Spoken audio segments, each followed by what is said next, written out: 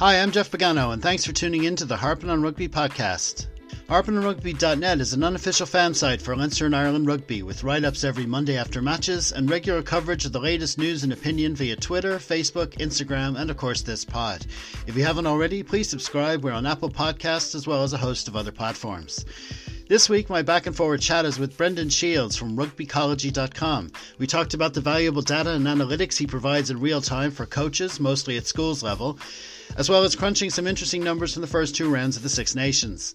Then, since Brendon happens to be a fan of both Leinster and the Cheetahs, we also discussed the match this weekend at the RDS, as well as his overall thoughts on the South African experiment in the Pro 14. So without any further ado, here's how we got on.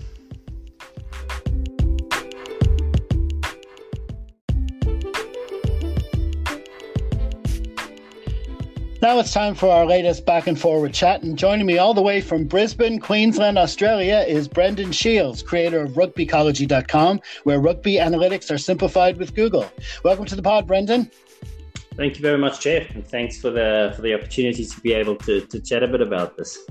No problem at all. So, tell us a bit about yourself. I'm an American with Portuguese ancestors living in Ireland, so I know all about you. You're a South African who spent some time in Ireland and now you're living in Australia. So tell us a little about yourself. That's exactly right. Yeah, I was almost moving to Ireland at the end of last year, and the wife at number 99 decided no, we'll return to her parents here in Australia because she's Irish. And we had everything set up, and I had a school selected in Greystones, and we were heading out there. And when I have beautiful summer days over here now in Brisbane, and quite happy that she made that decision. So I love Ireland and would have loved to live there again, and we'll visit soon. But Brisbane is a great place to live in. Australia is a lovely country, so it's been going on really good so far. Brilliant. And so tell us a bit about rugbycology. What's that all about? It's all about rugby statistics and analysis and all that fascinating stuff. Yeah, Jeff, I think what happened there is I started working with schools when I returned from Ireland. This is now in South Africa, and just very quickly realized that the amount of time that you spend doing video analysis in order to get a certain amount of statistics was just totally out of kilter. You only had about an hour to relay these analysis to schoolboys, and yet it took you 5-6 hours to generate.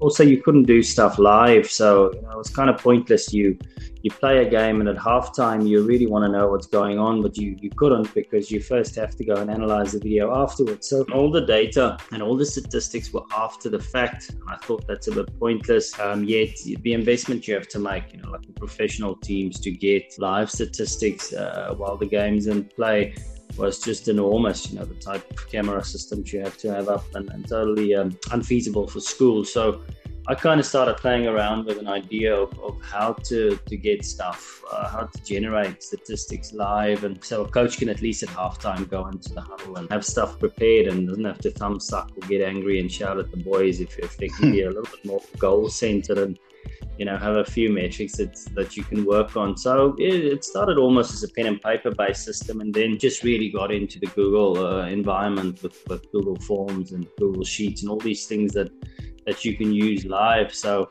if I generate a statistic by capturing some data on one computer, the coach can follow it, on his phone in real time on the other side. So Google is just really good for capturing and reporting on data. That's kind of what the company does. So I've been quite lucky to just catch a bit of a ride and use the technology that they bring and update regularly to build something really cool for rugby. And so just take us through, from people that may not be involved in coaching and whatever, the coaching aspect of rugby and all, how would it actually work? So the match is going on. So you're capturing lots of data in real time as the match is going on. That's it. Yeah, I mean, the most important thing, also a lot of analysis at pro level, they have analysts full-time employed. So, these are people who can filter the meaningful stuff from a lot of data. Whereas at school and club level, you just don't have someone who's going to be able to do that. So I've had to develop something that really cuts everything down to to what is important and what can make a difference to coaches at that level. So what I would be capturing would be field area, obviously territory being very important. But then looking at attack platforms. So how do attacks start? So if one team attacks, obviously another one defends. So just by measuring attack, you get to kind of get both sides of the picture. So it'll all start with where it happens and how it starts happening. So say a ball is kicked onto Lama, I know where he catches the ball and where he starts attacking from. So we can then have a look at everything he does in between until that attack ends. And just by measuring the attack itself, paint a really clean picture as to how efficient teams are on defending, say, from a field kick in that area. So when you get your results at the end of the day, it's already very filtered. You don't have to scratch your head. You don't have to go through a lot of jargon and try and figure out what on earth happened here. You know, sometimes people would publish a range of statistics from the NFL or whatever sport, and there's just so much data to get your head around. So you can kind of understand as a coach, where do you even start? And there is a problem at school and club level where there's that real disconnect between the amount of data that the pro systems will generate and the amount of data you can actually consume and really use to your benefit. So it's all about finding that balance between capturing the right stuff and having it available straight away. That's the most important thing. Yeah, that's amazing, because I mean the whole real time aspect of that is the fascinating bit. I mean, like you say, anyone can go to the video afterwards and go through every play and whatever. But like you say, the coach at halftime, they want as much of that crucial info straight away, and they can actually do something with it. That's it. Yeah, you want to have. I always say with analysis is best used if it's to set goals for players, especially if you look at an under 15 team. You don't want to be going into all the rucks and what this player's favorite yogurt is and all kinds of stuff. You just want the real nitty-gritty basics of, we decided to do a certain thing in our 50-meter area, 2 passes, and then we'll exit. And so far, that strategy hasn't worked. Guys, let's keep the ball in hand a bit more. Really something really short and sweet and focused. And but then also, when your game is finished, you don't want to go into a video and watch for 10 hours to find information that can be beneficial to your next training session. You want to have your problem should be laid out immediately, and then you can go into the video and find, okay, all the times that our problem is, say, the line out. The data has shown that, so let's go and look for that specifically, compare 2 or 3 clips, and then that we can take to the players. Really short and sweet. It's going to be half an hour. They'll actually get it. You don't overfeed them with all this information. And you can go to the training paddock and sort it out. So it's just about focus and filtering. That's brilliant. And would you find that, if you have different, you'd be approached from different coaches and different teams, different setups from different levels, maybe, and would they come to you with different kind of demands? Would they say, "Well, listen, I need this kind of focus for my stats," or is it just one? Is it just kind of one kind of package, and then they take what they want from us? Jeff, I think it's come around. How the product ended up looking is combination of all the requests over time that people really wanted, and what I figured out was that coaches kind of know what packages would deliver. They really know what is out there. So something that'll tell you your line out accuracy at a certain place is this and this and this, but analytics has to dig a little bit deeper than that. So I'm trying to, at the moment, work a lot on efficiencies and really just breaking the game down between the 4 zones and the 6 type of attack modes, and then seeing how efficiently you attack and defend off those to very quickly nail down every team's weak point and strong point. So I think as far as consulting to pro teams, that's what I bring at the moment. I can very quickly see where a team's weakness lies. So Leinster, for example, you'd think they wouldn't have too many at this stage, but they have one crucial one. And that is the kind of thing that an opposition coach would like to know. Through other data, they probably stumble upon the same thing, but I'd like to believe rugbycology just gets there a little. Yeah, very good. Because it's it's amazing how much statistics have just evolved. Because I remember I was at like, it was about 5 years ago or so, but I was at a launch of a Leinster jersey, and Gordon Darcy was one of the Leinster players, giving a talk or whatever, and he sort of a link to just when the pro game was starting. And he was saying how the game has changed up to now, that even in training, I mean, that pro level, yourself, they have detailed stats from their training sessions.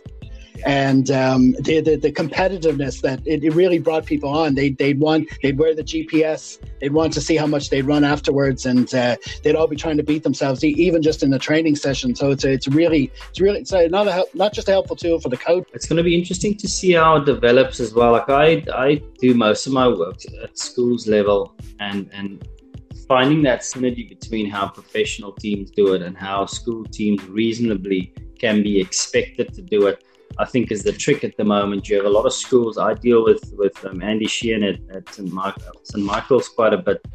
Their setup is more professional than a lot of the pro teams are. But what Andy and the guys do really well is they find that balance of where technology ends and where player enjoyment and just that kind of open-mindedness starts. So they don't overdo it, even though all the data is available. So what they do is they spend their time filtering what they think will inspire players. So they don't use it as a negative tool to say, okay, you've now missed this and this and this amount of tackles and that kind of thing. So I find that fascinating how schools and clubs come to grips with all the technology, because there's a lot of development at the top end. And I think it moves a lot faster than what coaches and players even can get their heads around. But it's going to be interesting, I think, in the next couple of years to see where this goes. I do think it will bottom out at some stage. It's incredibly interesting, but you've seen some critique around it in the last few months, as players being a bit selfish, more worried about their own performance environment type of thing. I'm kind of watching that from the side. The data analytics, what rugbycology does is luckily a bit more long-term view. So we'd look at things over time and try and spot trends. So I'm just glad I don't have to be a video analyst at this stage, where you're looking at these from off, scrape the ball out and doing box kick after box kick. Imagine having to watch that over and over and over.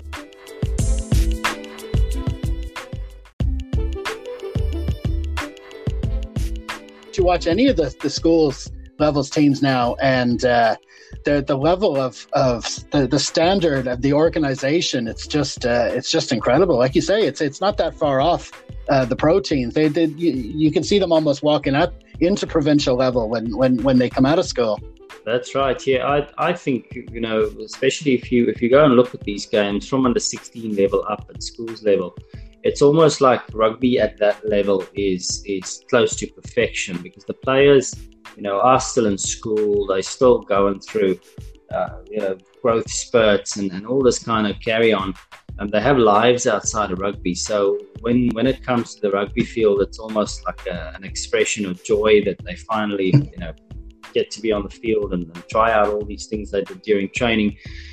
So you see a bit more, I think, off the cuff kind of passion plays, whereas in the pro game, many times you could see that people are literally just going through the motions and trying to enact what's been trained on the field over and over and over, as if they don't have enough stuff to do. So they kind of overtrain and overthink things.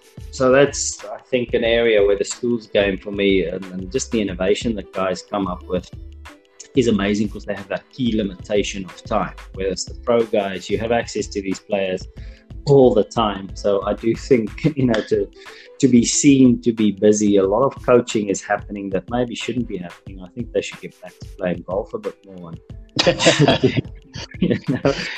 leave the rugby for those active few minutes of training and then playing. But I do think there's a bit too much going on at the moment.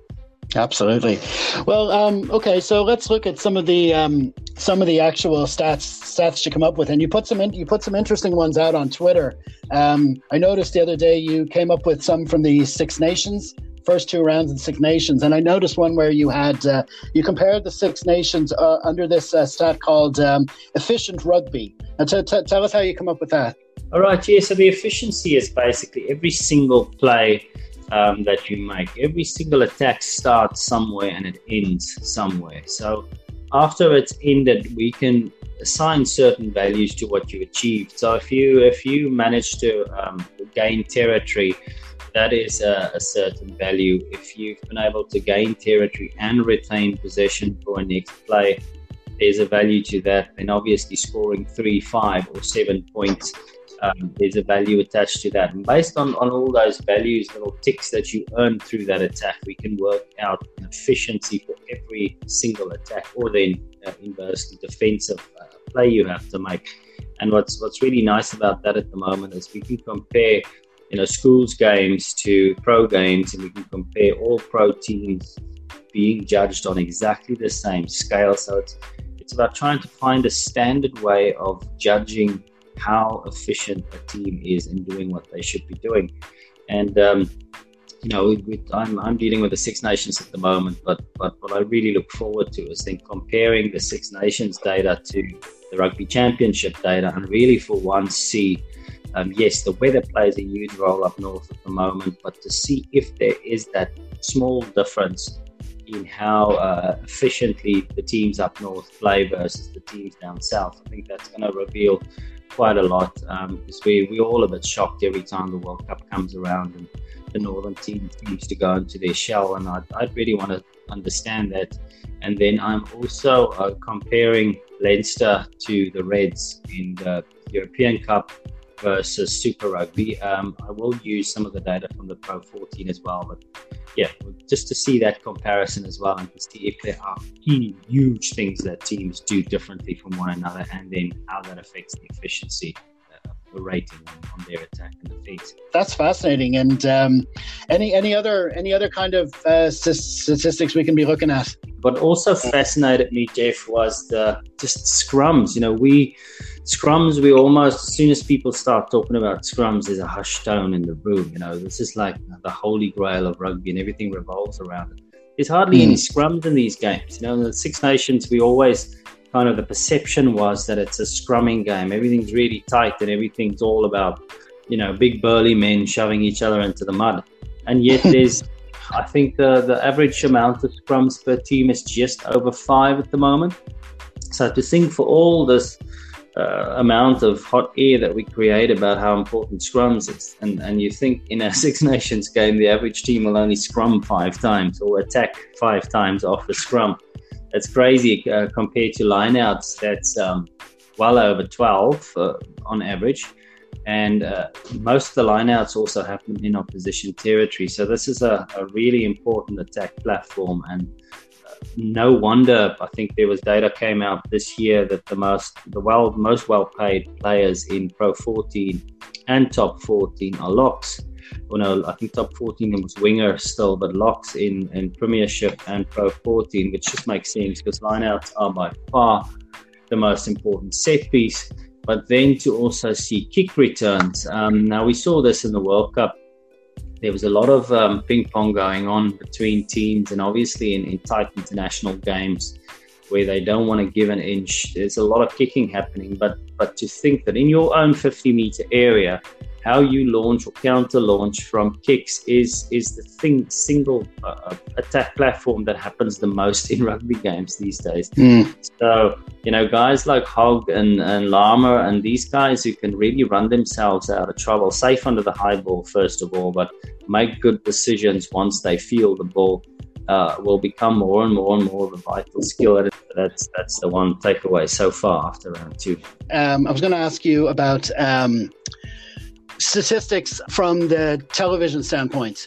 You go deep dive analyzing the statistics for coaching and for producing stats for the players and all that. Yeah. But from the fans' point of view, I my side is for like Leinster fans and fans of the game.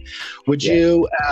We like stats as well, but we wouldn't go that deep as well. But when it comes to the statistics that you see presented on graphics in regular TV broadcasts, how do you think they deal with that? Do you think that they could do more? Do you think they could do less? Do you think they could do it differently? How do you think that's handled? Yeah, Jeff, I think they latch onto stuff that will create conversation more so than maybe offer an educational point of view. So some meters gained is a very confusing metric because, if you think about it, you have Tyke Furlong making a break from his own 50. He gets a line break, his little short legs move fast, he gains about 20 meters.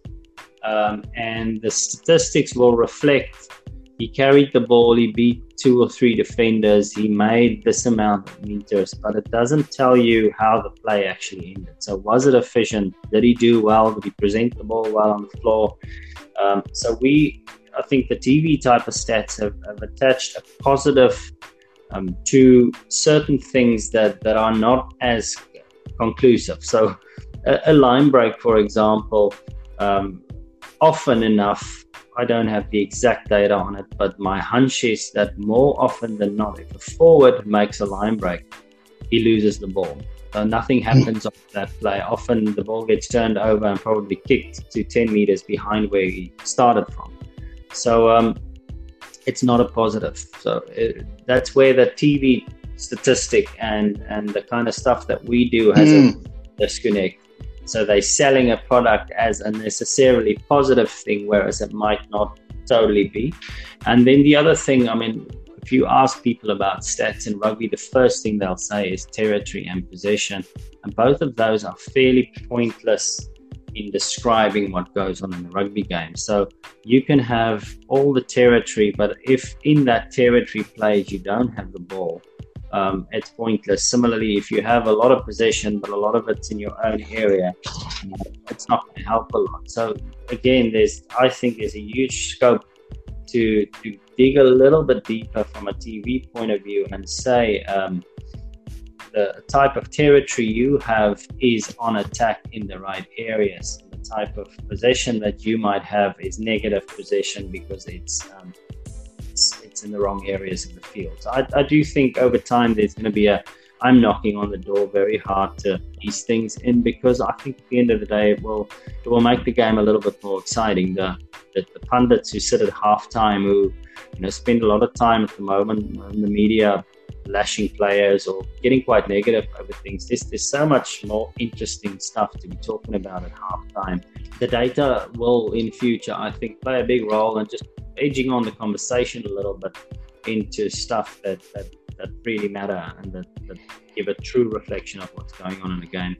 So what you might see in the near future is, instead of when they go to half time in the match, they go to Matt Williams and Ronan O'Gara tearing lumps out of each other in the studio for 10-15 minutes. They might just let them go at it for 5 minutes, and then maybe go over to someone like Brendon Shields with a screen showing like real stats as to where the real action areas were. That's it. Yeah, at the moment I could see there's so much good stuff going on online, and a lot of really good analysis done by independents. If you think of Squidge and these guys at the moment, to have a production where they cut at halftime to someone like him who gives a little bit of feedback will really make the product better. But a simple thing.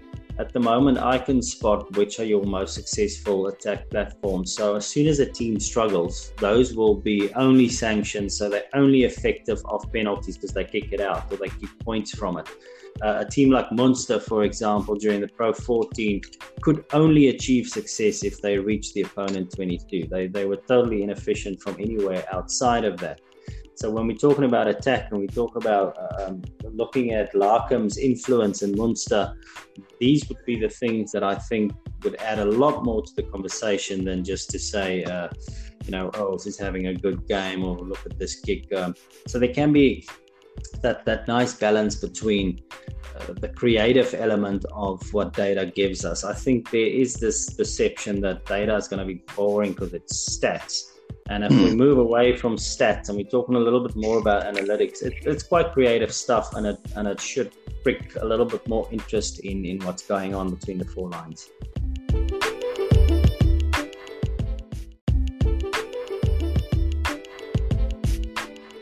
My bugbears with the stats that they produce is one of them is lineouts.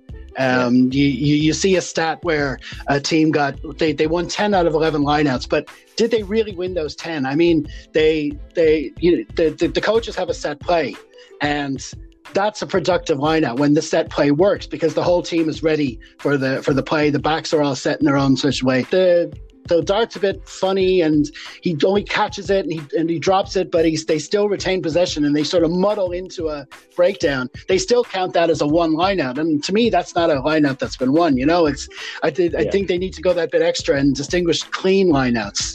Yeah, I think the lineout is a very interesting, because when I was kind of still in the development phase of rugby ecology, I looked a lot at that to look at lineouts and ask whether a ball has been received cleanly, or whether it's a bit messy, or etc. To dig a bit deeper into the kind of quality ball that you get. But at the moment, if you look at efficiencies, I've been getting into a bit of trouble over, especially the scrums again. It's like something you can't really talk about because people are too precious about it. But to ask that if you have a line out and you've won 10 out of 10 of your balls, so it reflects as 100% accuracy, and the pundits then at halftime will say the line out functioning really well. So my question is then just how effectively did you attack off those line outs? So you won 10 balls, but not out of one of them you managed to progress. We had a team in the Six Nations now, I think it was Scotland, who had 6 lineouts and did not progress upfield once from 6 lineouts. So fielding 6 out of 6, 100% great. Scotland's lineout is firing. No, it's not. They haven't even been able to gain territory, leave alone retain the ball or score a point. So that's one thing we can look at. And okay, well, one final question on stats. Can you quantify what an open side does with numbers? I reckon you can. Luckily, that's not my field. I have a bit of an issue with rugby or anything in general. I can never do anything twice. So I have to set things up so that live, when I do it the first time, I capture everything. God bless again these guys who have to go and analyze individual players and what open sides do and how effective they are.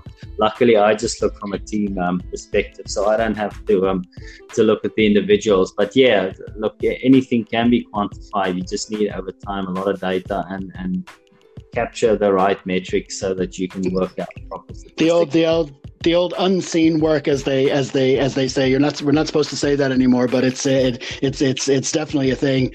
Josh van der Flier got a try for Ireland at the weekend where it was classic for him. There was bodies all around him, so you couldn't see exactly what he did, but he got the job done. He got the ball over the line, and that's the classic open side kind of thing. Like it's like you don't see it, but they do it. The other thing that we, especially with our younger boys at under 13 level there with wingers and outside backs who don't get the ball off, and we do measure the kind of lines that they run. So if they run decoy successfully, that is a metric that you pick up because the value of a good decoy is almost more than a proper pass.